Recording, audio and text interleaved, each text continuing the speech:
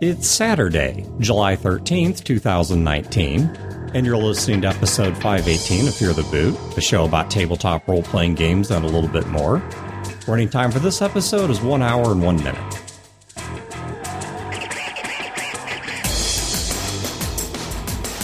Welcome to Fear the Boot. My name is Dan. This is Wayne. My name's Chad. Dan, you've got the lights off in the studio today. I like it. I do. Intimate. Well, we need some candles. Okay, And like a sitar. Or the lights off in the sauna, as I refer to it. Because by the end of the episode, 3 to 4 guys in a small room with the door closed. Yeah, it gets so, hot. okay, I figured out a few things since living here, because the AC, of course, is in the basement, and this condo has 2 stories over the basement, so there's a main floor and then an upper floor. And both the recording studio and the gaming room, where we play the actual play, which I intend to condense into one room, is on the second floor, and the AC just doesn't quite reach it that well. Well, and the other thing that sucks for me is I come straight from work where I'm wearing a button-up long-sleeve shirt. Yeah. I don't change clothes, and I should just keep... Just take your pants off. It's time for business. What I really need is just take my shirt off. Well, You do. I should have a T-shirt in my car. So what I found that helps is I turn the AC really low before we start, so it's already kind of pre-cooled, but also low enough that the AC will never catch up with the temperature, so it is constantly running the entire time we're doing this. And something that does help is if I have the doors open up on this floor, we get much better circulation, so the rooms are cooler, whereas if I close the doors, they stay much warmer, even when we're not in them. The bitch is our AP weeks are on the weeks that I have to go into the office, because Chad and I alternate. We share a desk, so one week he's in the office, the next week I'm in the office. The week that I'm in the office is the week of the AP, and since I'm not home and Charlie tends to... Well, he's going to get into all the food in the gaming room. So I have to close that door. Yeah. So I can't leave that open to get that circulation going. Switch. So switch weeks. Well, we can, and maybe we should talk to our boss about doing that, about flipping weeks, either for the AP or for office weeks. Sure. Just to straighten that out. Because, yeah, during the summer in particular... Yeah, during the winter, it's not going to matter. Well, yeah, because in the winter, we heat the room up and whatever. It's we just fine. fart a lot. We're guys. Yeah, exactly. We just fart a lot, and if it gets to be too bad, we crack a window. Especially Brodor. Oh, Especially if he's had rice. That man's gastrointestinal tract, or what's left of it. Yeah, I don't get that. He's all dead on the inside. He has to be just a rotting corpse on the inside. So, I have a really weird conundrum in a game, and there's a whole chain of consequences that led up to this. But the conundrum is so weird to state in its most honest form, which is I'm struggling with the fact that I can't kill myself, which is bizarre as it sounds. So let me explain how the hell I got to this point. All right. And I don't mean literally killing myself. Right. I'm not talking... character. Yes, I'm talking about a character. I'm not talking about or normalizing or encouraging actual suicide. I'm talking about a character here.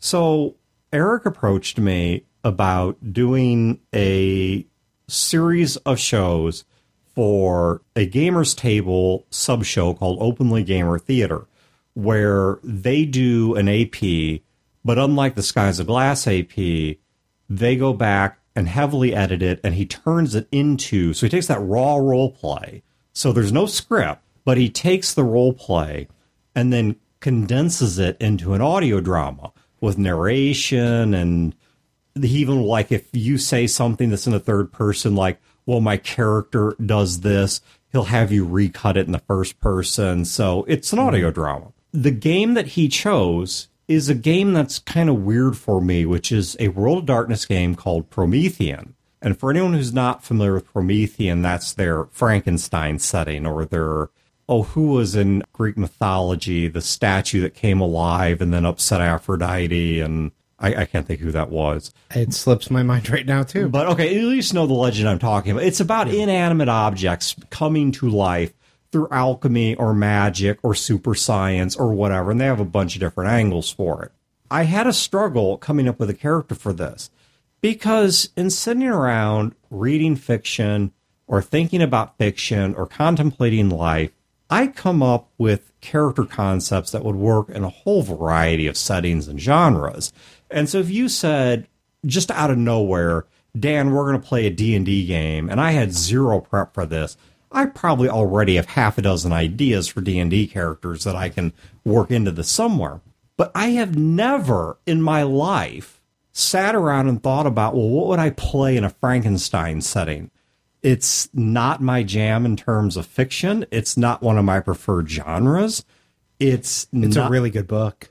It is. It's funny, though, how misunderstood the book is because of the fact that I had always presupposed that the story of Frankenstein is a Victorian grave robber and a body snatcher, which was a big issue in the Victorian era because that's how they were doing a lot of medical research, was they were doing it on cadavers that nobody was giving up legally, and so they were stealing them.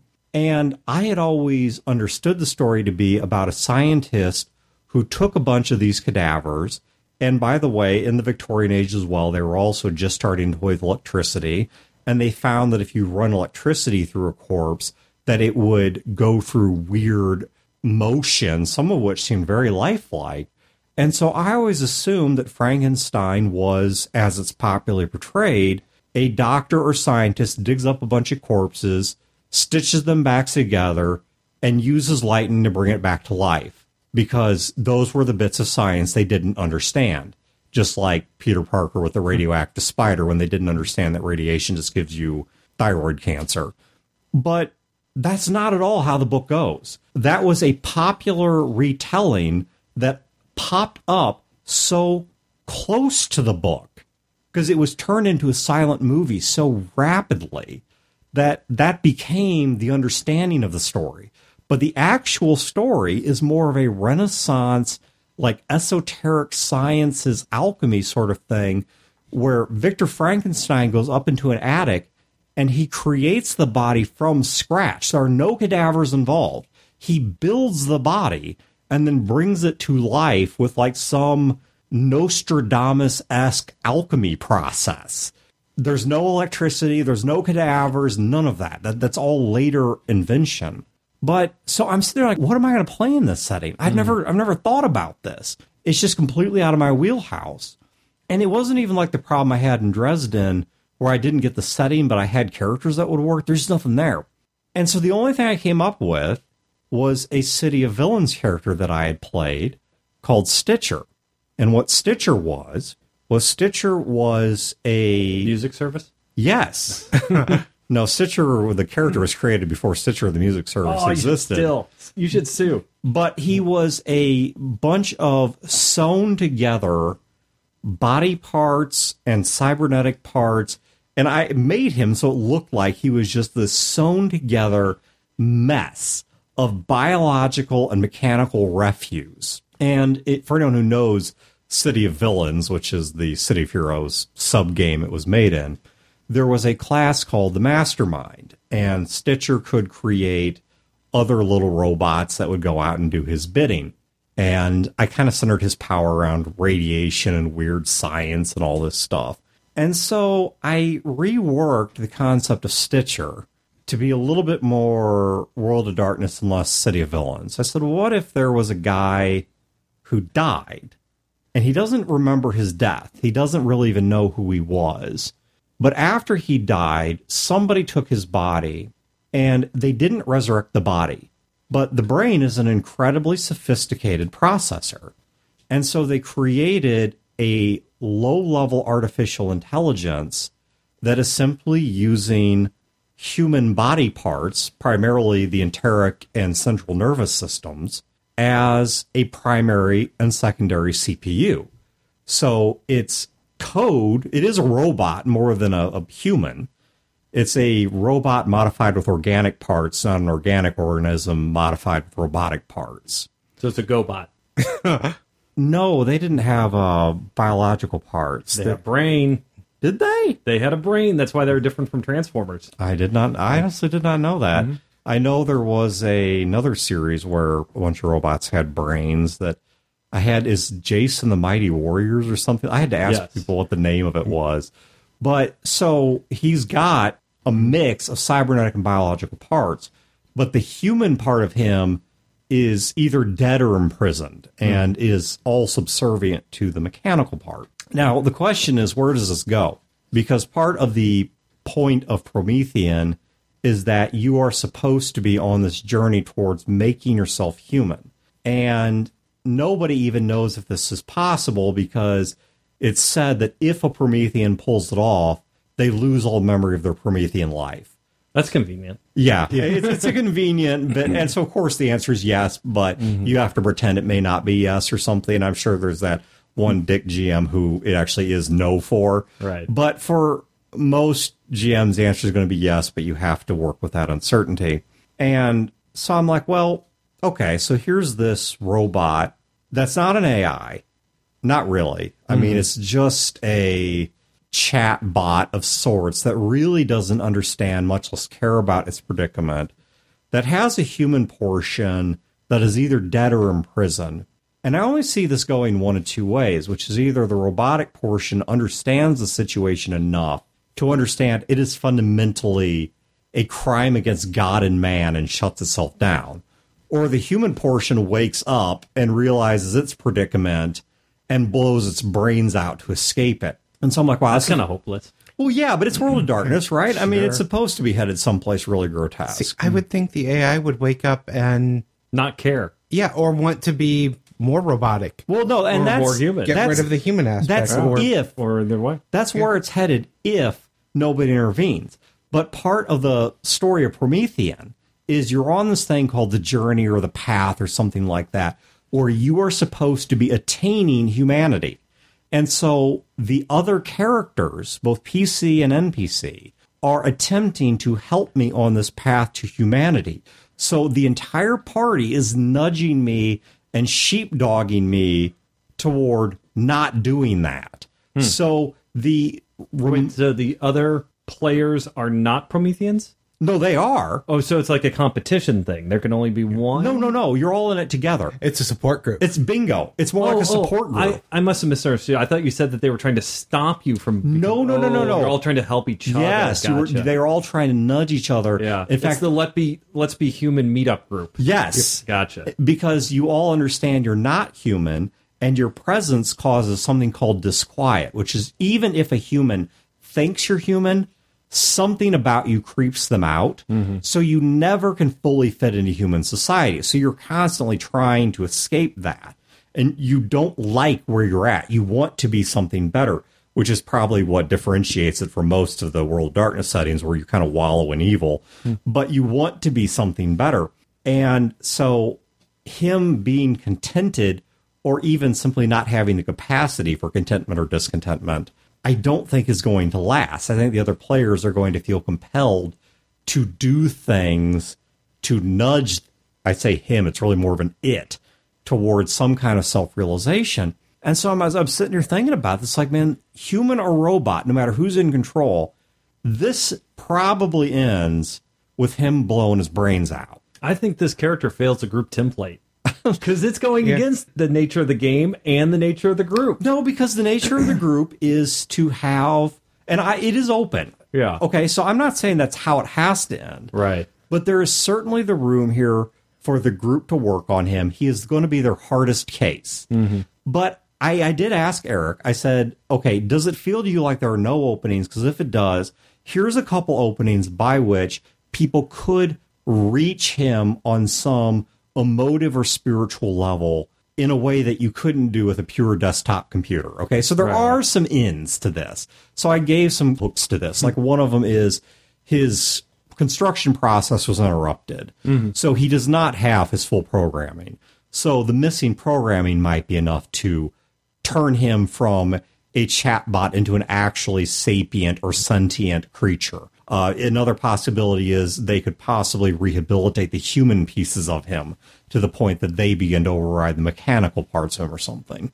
But so we're sitting there in session 0, and Eric asks the very good question of, is there any theme or subject matter anyone really wants to avoid? And immediately, one of the people in the group says, suicide. And I'm like, well, because now this has no longer just the likely, but not fixed. I'm not a railroad even as a player, but I can no longer even allow this to be a likely outcome for the character. This now has to be a non-starter. So you're on session 0, right? Yes. You haven't even rolled up the character yet. Correct. Right? Are you in love with this character? Well, Eric has already done such a good job of integrating it with the other characters that I think what I have to be careful with, because I'm with you. Yeah. Part of what I was because my advice is very basic. Don't play this character. Yeah, just make a new character. Because when I was starting this character, I'm like, wow, this is really grim. This is really messed up. This fits in perfectly with World of Darkness. But does it fit in with the group? Until I heard what the group is doing and one of the players say no suicide. Yeah. And then I'm like, okay, I probably need to make a different character. Sure. But by this point, I was starting to get interested in the character. I don't know that I have a lot of other ideas. It's not like I have 10 other Prometheans lined up that I'm itching to play. I've got nothing. And Eric had come up with a bunch of very interesting ways to integrate this character with the group, how he or it got picked up, how it fits into the group, why they care about it, so on and so forth. So I just started to have to accept that I have to, in a sense, do the inverse of railroading. I can always go anywhere but there. I mean, it depends on how extreme you're talking. Like, there's an argument against very heavy role-playing that some people have made, where it's like you can take role-play too far. And I don't mean like loss of reality out of touch. Blackleaf, yeah, I'm not talking about that. But I'm talking about more of, it's still a friendly game and everybody's having fun. People saying, well, I do this thing, or my character does this thing. Well, that screws me over and my character over and the group over, or it lowers the fun ratio of everyone you doing that thing. Well, it's what my character would do. Yeah, I'm playing in character. So the people that are prisoner to their character somehow. But that's what I'm hearing with this character. It's like you're not doing it because the game hasn't started yet, but you're like preloading that. Well, and I was certainly thinking in terms, you're being very true to the character. Well, and I was thinking in terms of extrapolation, right? Yeah. If I connect A to B to C, where do I end up in the future?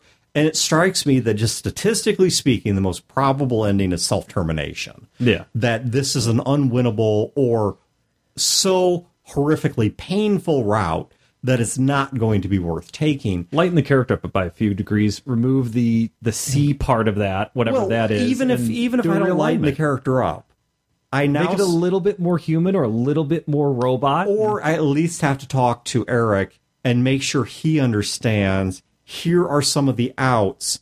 And if he doesn't touch any of those, because I got to be responsible for my character. Right. It is not Eric's, he's got a whole game to run. Yeah, it is not Eric's job.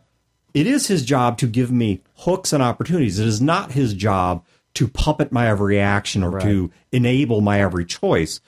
So I think I ought to inform him that these are the outs I need or whatever.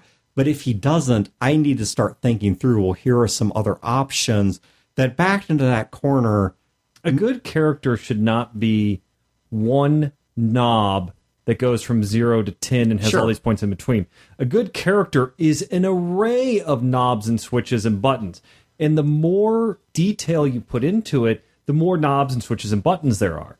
And what I'm getting at is that if you really want to play this character for all these different reasons you said, sounds like a good character, then you need to think of ways to put more knobs and buttons and more details and stuff into the character so that you and he have more to work with. Yeah. It can't be that, let's just go through the scenario of Eric drops the ball from your perspective. He doesn't give you the hooks and the what you need to not cap your character. That's not anything against Eric because, like I said, he's got a whole game to run.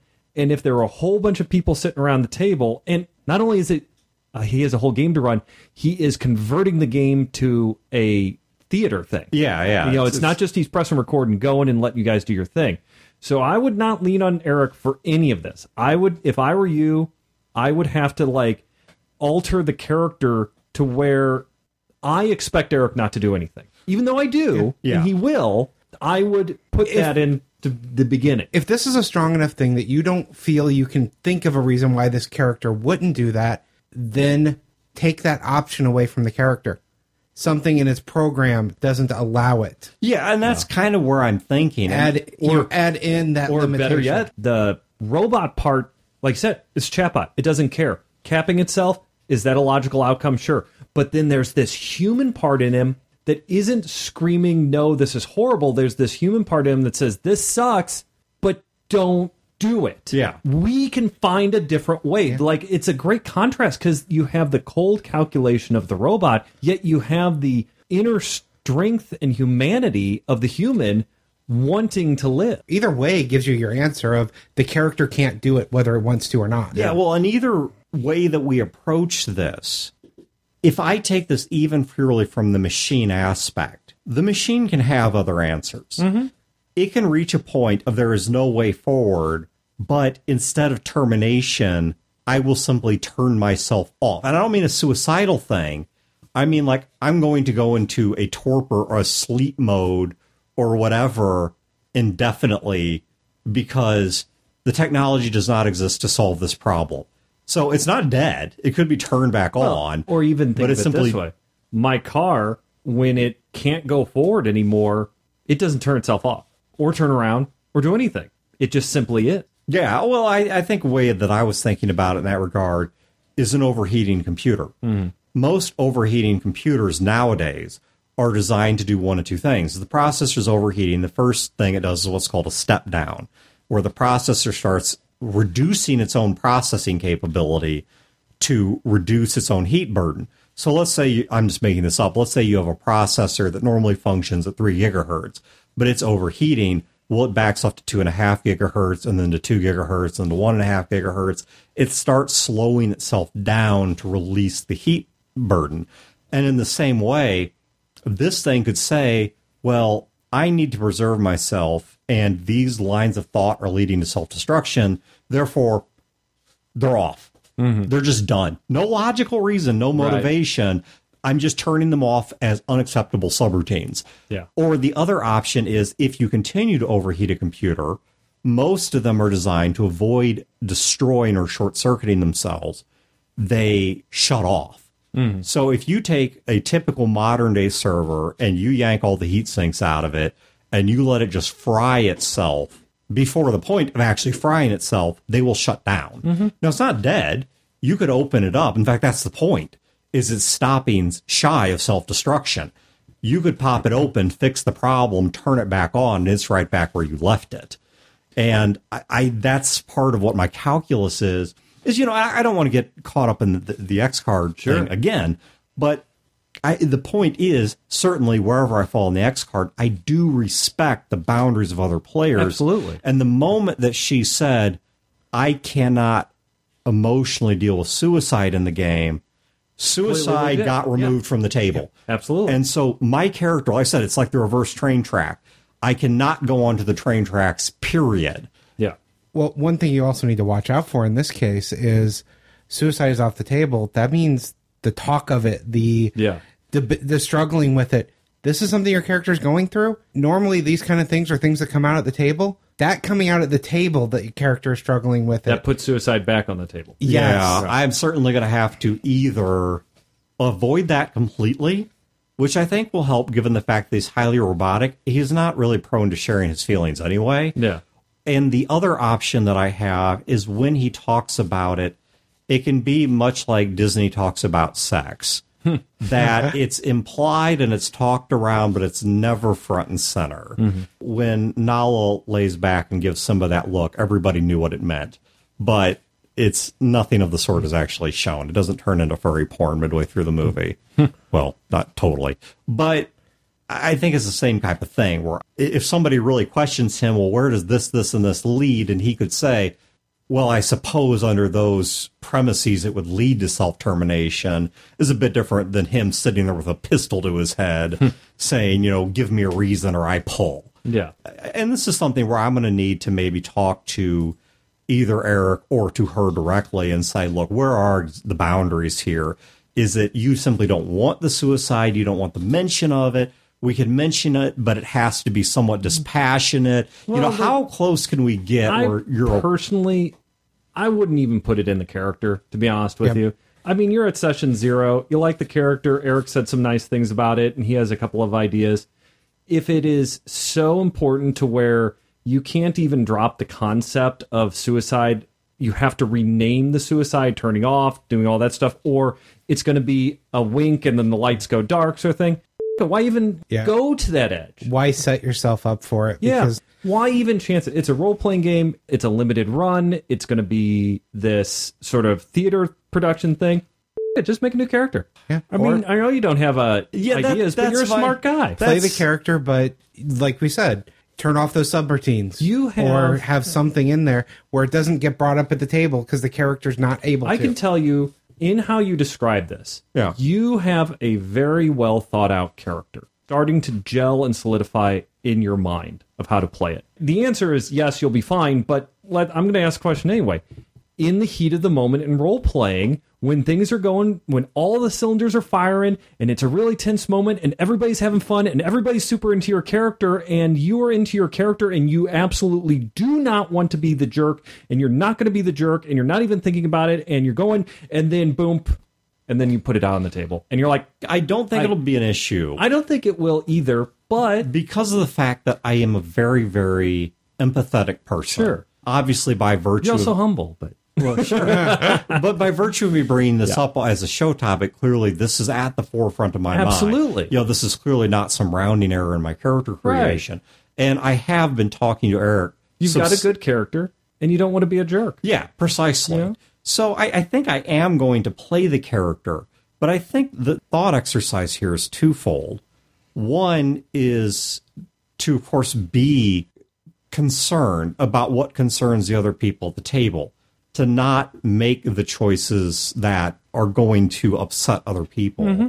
But secondly, it's something that you talked about, Chad, and I've talked about in previous episodes, and the phrase that I always come back to is you are not a prisoner to anything in a role-playing game. Right. I don't care if you're the game master or the player. That's what so-and-so would do, or that's what the dice say, or that's what the rules say. I'm not telling you not to play the game that way if that's how your group does it. That's fine. But understand that that's a choice. Yeah. Nothing is making you do anything. The rules are not making you do something. Your character is not making you do something. The NPCs are not making you do something. Internal consistency is only as much of a ball and chain as you allow it to be. Now, if your gaming style is the rules are the rules and the characters are characters and we take it how it falls, that's cool. If everyone is on the same if that's page. The social contract, right. That's not the social contract in this group. The social contract in this group is to instead bend that we may not break. Yeah, and it is all about everyone making a good story. The players are writers of this story as much as the game master is. Yeah. And I would even argue sometimes, if not more. Yeah. Oh, no, I'd agree. So when you are faced with, not you, Dan, I'm talking the general. Sure, the generic you. The generic you. When you are faced with this sort of thing of, well, I can make this decision, will it raise the level of fun for the group? Will it tell a good story? If the answer is no to one of those questions, you really have to consider what you're doing. If the answer is no to both of those, you need to change it. And I don't care if that's what your character would do. You're making things less fun and you're making for a dumb story. Yeah. And that doesn't mean everything you do has to make the group go forward. Right. Conflict is a good story. Yeah. You need conflict. Story comes out of failures. Yeah. Story comes out of I mean, sometimes the characters should do things that aren't the best thing for the party or cause problems. You woke up, you had a good day, you kissed your wife goodnight, and you went to sleep. It's boring!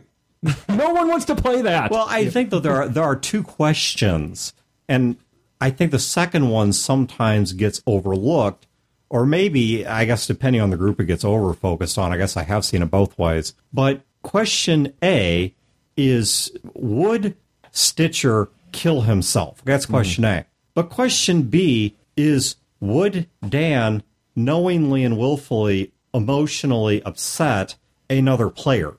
Yeah. Okay, and that's a question that deserves... Well, it's like I said, if you answer no to one of those, you really need to consider what and how you're doing. And that's where you're at. If the answer is no to both of them, you need to throw it out. If Stitcher would kill himself, that will lower the fun of the story or upset someone.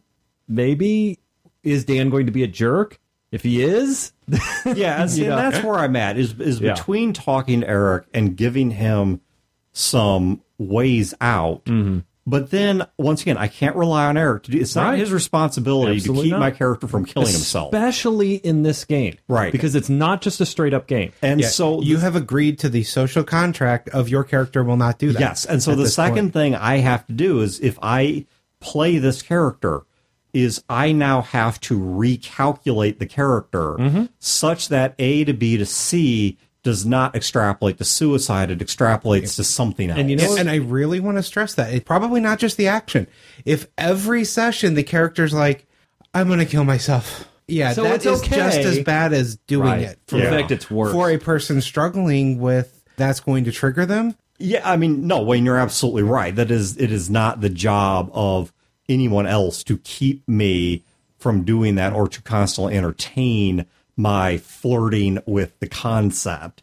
And so I intend to find some way out of this. Well, and I will say, too, that when you're writing something, the second drafts are usually better than the first. Yeah. I mean, you have a good passover of a solid character. Now you need to review it and do a passover again. Add more detail, change things up, tighten it up. We were talking about who was the Garth Ennis at dinner, where the biggest problem the man has is DC cut him loose and stopped telling him no. Right. You think he did multiple edits? Yeah. He would have been a much better writer if somebody had been there telling him no to some of his ideas. Yeah. When he has a good editor, he does some really good work. And then when he doesn't have an editor, we get The Boys. Yeah. And so there you go, folks. That's perhaps the takeaway here is you need somebody telling you no. No, Dan. Yes. No. By which I mean yes, no. Yes no. to the no. Good. I'm assenting to the no. Bad. No. Hot. So the other topic we're going to talk about today is character death. Yeah. Is the actuality, is the fulfillment of Dan's poor decisions. Let me pause here to say... These had nothing to do with each other. No, okay. Well, number one, they had nothing to do with each other. Number two, if you have not caught up through episode 45 of the actual play for Skies of Glass, go listen to that now, because we were about to spoil a major plot point in that. Yeah, pause your life for the next 4 hours. Yeah, I'm just saying, if you don't want that spoiled, that's what we're about to talk about. Yeah, but in this case, it was the character died. I don't think it has to be for this topic, though. The character's swan song could be they're now leaving the area. So let's say it's a game where everyone's all in the same city. It's like you said, it's the comma, not the period. They're leaving the city. You're never going to see them again. That's a swan song as well. So the third point is that we're going to move away from talking about the Blades in the Dark game back to Skies of Glass. Because, look, that's where our show topics come from, is the games we're playing. And in our most recent session of Skies of Glass, as of this episode being recorded, I think as of being dropped, there will actually be an episode 46 by then. But as of right now, 45 is the most recent one we did. There was a death of Eric's prior character, Motomar. And there is debate whether it's a player character death or NPC death. Yeah, and I think Ezra raised a good argument as well. No, I think it was a bunch of whinging. I could go either way. All right, but I certainly, any way you argue it, the character had at one point been a PC and could have become a PC again. Now, that did not happen. But the same way that Void/Lee and Philip both went from off-camera to NPC to PC, it could have happened. It did not play out that way. But the game ended with his character... Shockingly. Yeah, Motomar, who is... Okay, let me give you a shortened version for anyone who's not following the AP. Let me give you a high-level version, because we always try to make our advice system and game agnostic. So let me try and explain to you what the agnostic advice is here, or the agnostic topic is. So what happened was we had a character who was at least arguably a player character, certainly a major NPC, if nothing else, die. And the situation and the storytelling by the players and the GM surrounding that created an excellent swan song. Now, for anyone who's not familiar with the phrase swan song, or English isn't your first language, you just haven't heard the figure of speech, a swan song is a reference to the context, the social context, the story context that occurs before the end of something, like somebody's death, Okay, so if somebody shows up and makes their big heroic last stand and then gets shot through the chest and then gives the tell my wife I love her speech and then dies, that's seen as their swan song, okay? And the last game, unintentionally, because none of us set out to do this. This was not planned. This was not railroaded. To the best of my knowledge, there were no side conversations in the cars on the way to the game about how this was going to happen. It was just intense, murderous intent from the game master. The game ended up becoming the swan song for a character. Yeah, not just because the character died, but because the nature of that session was all about that character. Yes. And not just the character, but it was about where the character had been, why the character had been there, where the character was going, and what the character's sort of motivations were. That was a big part of why this all came together. The character had been front and center, and then the character left with open questions. Left because we stopped that part of the campaign and started a new one.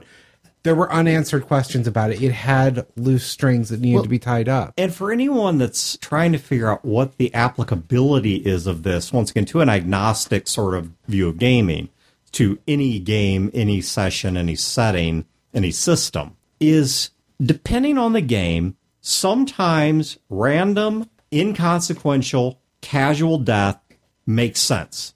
Sometimes that's just part of the social contract of the random orc killed you for no reason other than the fact that it rolled a 20 and you failed your death minigame in 5e. And some groups, that's what they want, and that's fine. For some settings, like Skies of Glass, though it wasn't the case here, somebody dies for no other reason than doing a double high five in front of a sniper, and they just get shot dead and die out from femoral artery bleeding all over the floor of an auto plant. They die out from me trying to help. That's, well, yeah, and Wayne trying to help killing you is just somehow poetic. It's like almost like a teleological argument for God. Google that one if you want to. But the point being, though, that it certainly is a certain type of moment in a game. But it doesn't always make sense. Sometimes you want character death to be meaningful, maybe because it's rare, maybe it's not rare, but there's just a character that someone really likes, and they don't want their character to go out on this random event.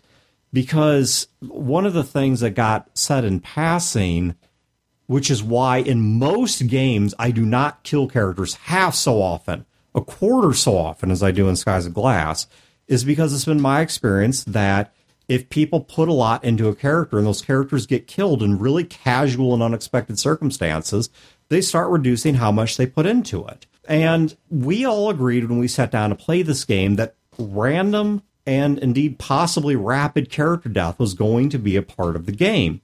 It's very important to this setting for me. In a Skies of Glass game, I want death to always be on the table. But it doesn't change the fact that there is still a story arc to the character.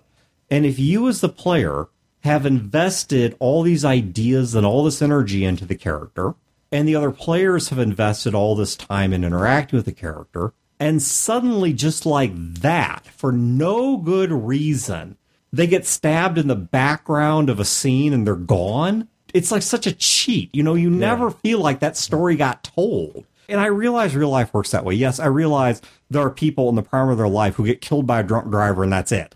Okay, I realize that happens. But when you sit down to a game or you're reading a novel or watching a movie, that's not typically what most people want. Yeah. You know, they don't want that every character you've invested just randomly dies for no reason. It's like the example I gave earlier. You wake up, you're having a good day, you kiss your wife, you go to bed. Nobody wants that story. It's boring. You get up, you walk outside, you get struck by lightning, you make a new character. Nobody wants that story either. Yeah. You kiss your wife, you go to sleep for the night, and in the middle of the night... you don't wake up. Yeah, you have heart failure and don't wake up. I mean, and you've put session upon session into developing this character, and everyone's interacted with him or her, and blah, blah, blah. And yeah, that's really not where you want this to go. Okay, with that out of the way, what ended up happening by accident? I would love to take credit for this. I would love to point at some other player at the table and say they can take credit for it, because then we could tell you what great gamers we are, and we could dissect this for tons of advice based on our brilliance. And the fact is, I can't. This was picking the right lottery numbers, okay? Yeah. There was no strategy here. This just happened.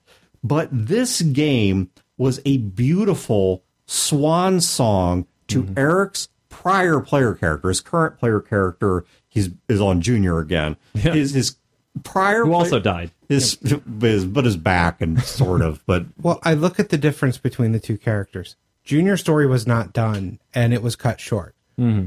Junior's character is back. Part of that was because, like you said, you put all this effort into a character, and then it got killed because of a double high five.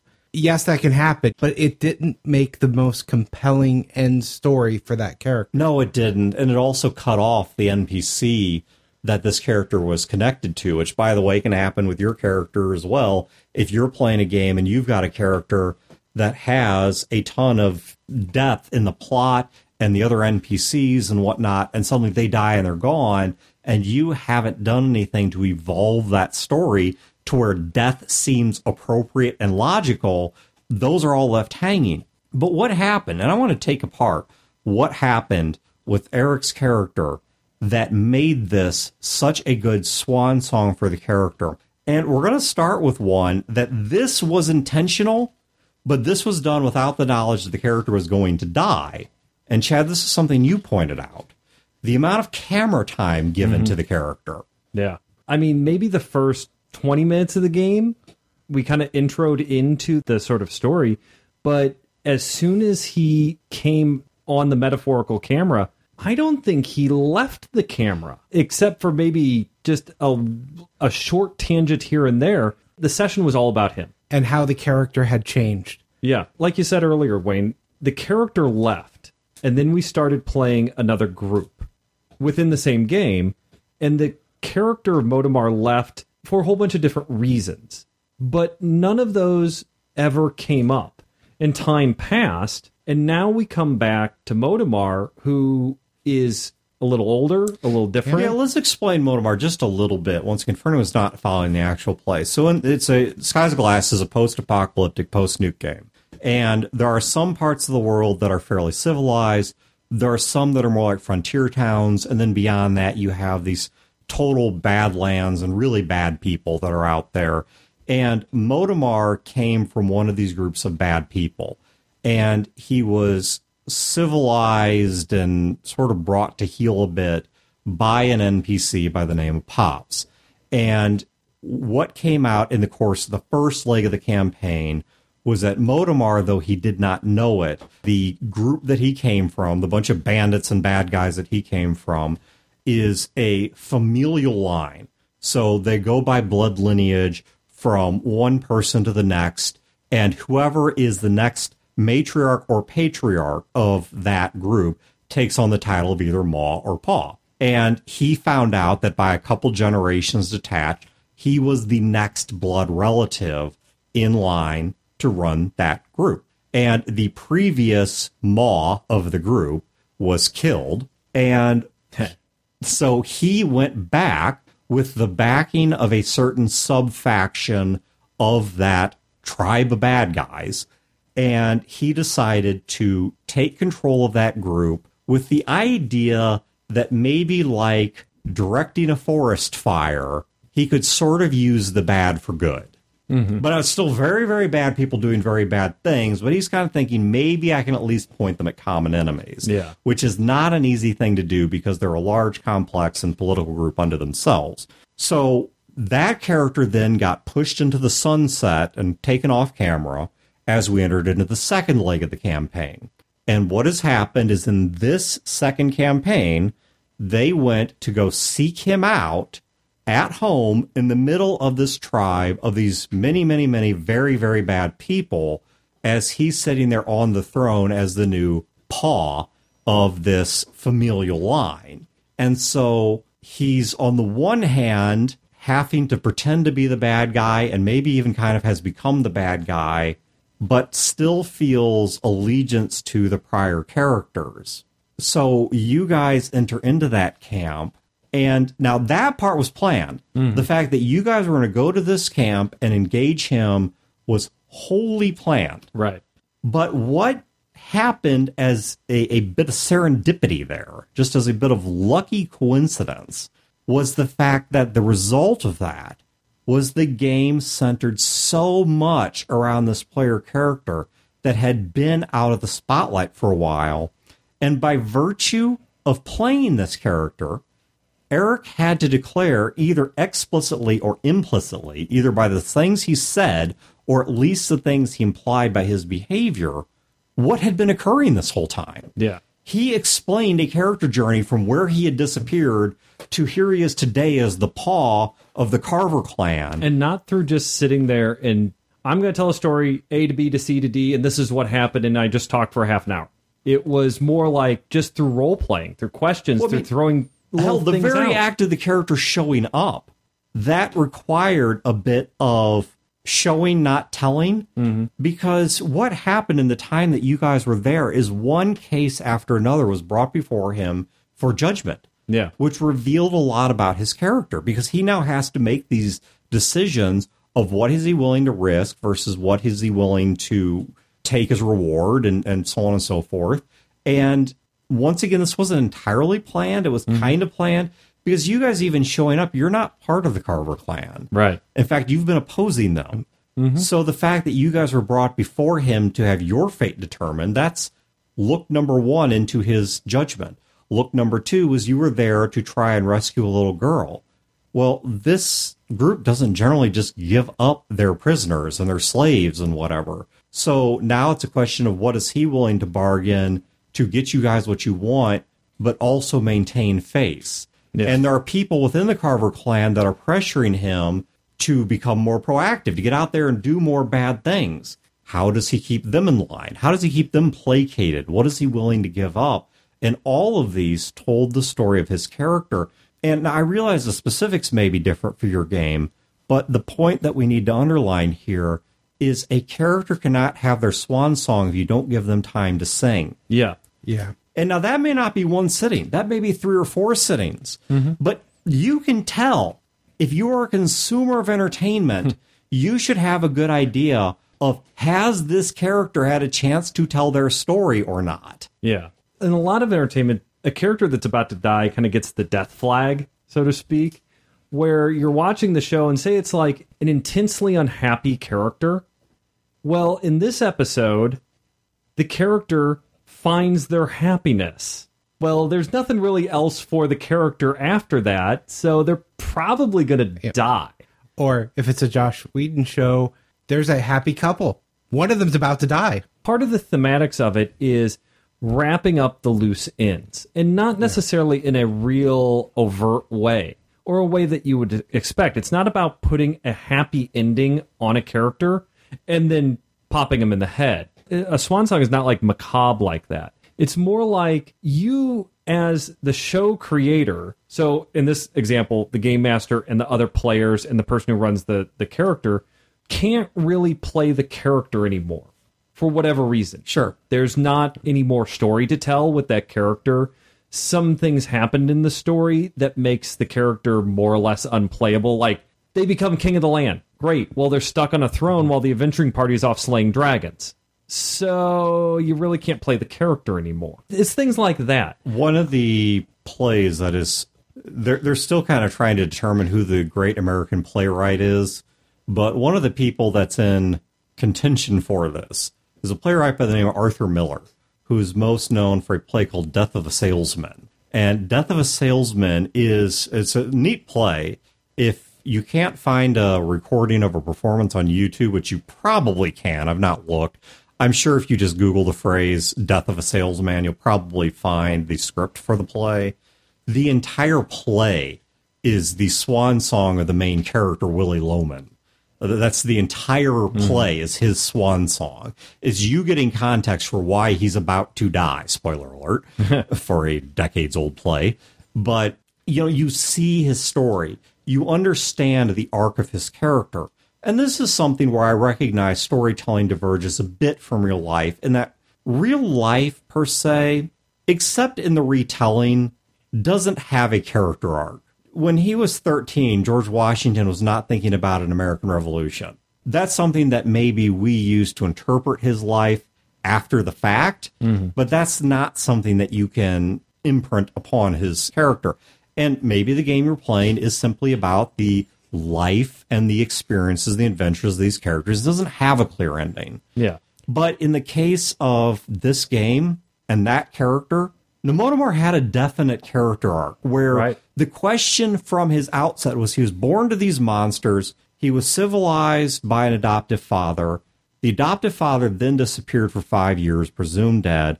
And the question that was left to this character who was straddling worlds was, who are you? Are you the monster, or are you someone striving to be a decent human being? And what happened in the course of this game was that character arc. And once again, I realize life isn't this clean cut, but fiction often is. The entire story and what I interpret as the purpose of that character, which was to determine who he is going to be, it was settled. Because there was a point when I thought Motomar might try to sneak away from the Carvers and get back with the group and go back to his arc of redemption and decency, but he didn't. He said with no uncertainty, I am going to stay here and either be part of or at least try and direct the forest fire. I think that right there is a trigger of, if you've had a great session focused on the character and they answered a core question about them, that's the perfect time to swan song the character. Yeah, when you whether it's killing them or moving them off. I have another example of one that I didn't think about until right now.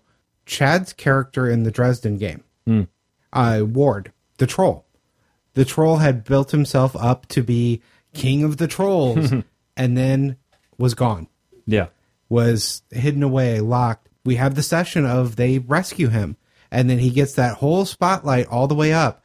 That character was built around the question, am I going to be human or am I going to be a troll? And after a whole session dedicated to him and getting him back, he made the choice. Yeah. Now, I know you planned on playing the character further if we would have continued the game. Well, but that is a perfect swan song ending. That character chose to be human, chose love, and could have moved off into the sunset and never been played again, and it would have been a satisfying ending. So swan songs are not necessarily the choice of the game master or the choice of the players. I think it's like this consensus thing. So with that character Ward, like Wayne said, I had kind of made this character where he's human in the Dresden thing. I was thinking of playing him and stuff. And the more I thought about it, the more I'm like, no, his story is done. Because Dawn had a sort of counterpart character to him. She was playing this ice wizard. She had trouble getting in touch with her emotions. She had been raised. Her father was this horrible person, but super powerful, and everyone was afraid that she would become both super powerful and horrible as well. And so they like isolated her and had trouble making relationships.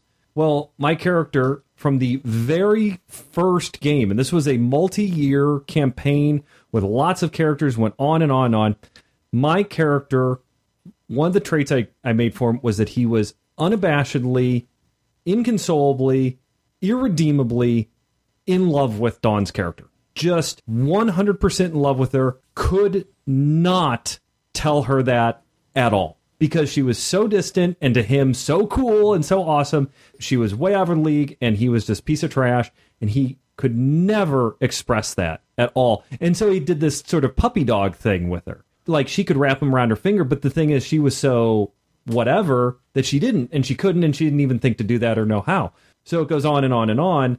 And in this game, in this one session, this last session, all this stuff happens. They're going up to fight the bad guy, the big bad, the big horrible bad guy, and they might not make it. And he stops and he says, I love you. I've always loved you. And I think he apologized because he thought that she was going to hit him. And she said, I don't know if I love you, but I like you and I'm really willing to give this a chance. I might love you. And they kissed. And in Dresden, there's this whole thing. It was true love, which is an actual like concept in Dresden that just isn't something you write poetry about. And then they go to fight the White Court vampires who feed off of emotion, sexuality and stuff. And there's like this negotiation. We're talking, we're going to be all tough. And then we surreptitiously pull their one ace card that they had. Well, we don't need to negotiate anymore. Ward flips the table over there in this high-rise office building and tackles the White Court vampire, smashing her out the window into this huge, 40-story drop where they're, using their supernatural powers to beat each other up on the way down. And they're going to hit down, and Ward can survive it. The White Court vampire could probably survive it too, but she's going to get injured. Hits the ground, and she uses her powers on him to feed off of him, to drain him, and she's like a lust vampire. And it's pointed out, and I didn't know this because I don't know Dresden, it was pointed out that, wait a minute, didn't he just express true love for this woman he truly loves 10 minutes ago? Yeah. Well, in Dresden, that's poison for a White Court vampire. So the White Court vampire fed on him and poisoned herself and let Ward beat her, but then Tara, Dawn's character, came down, and Ward was making this decision. She was standing by him to protect him, and he was going to become the king, and he's like, I don't want it. Well, the sort of concept is that it would pass on to someone. He is compelled spiritually to pass this on to someone else, and the only person there was Tara, was the woman he loved, and no one else was around. And he was begging her to leave and run away, and she wouldn't leave him. And so he made the decision, I'm not going to do this to her. I'm going to become human and get rid of everything. And then he became human. Well, he became human for true love and to protect the woman that he loves, and she stood by him because she ultimately loved him. What other story do you have? Yeah. What story can you tell after that's the piece of advice that I think we got out of all of this. Because you were asking, well, what's the piece of advice we get out of this? Recognize those moments. Yeah. Because I've seen characters have that moment, and then they keep getting played, and the character just gets watered down. Yeah. If the character story is over, let it happen. Yep. Though I think I would also give the opposite sort of advice on this to couch that a bit, which is, because of the fact that you've hit a period in the character story as opposed to a comma, that doesn't mean you have to end the character story. Right. Because you could, and I'm not saying you should, but you could go on to tell a very compelling story about Ward now in the Dresden universe as a human. I know humans they get tons of fate chips, and they have their own perks and whatever, and things.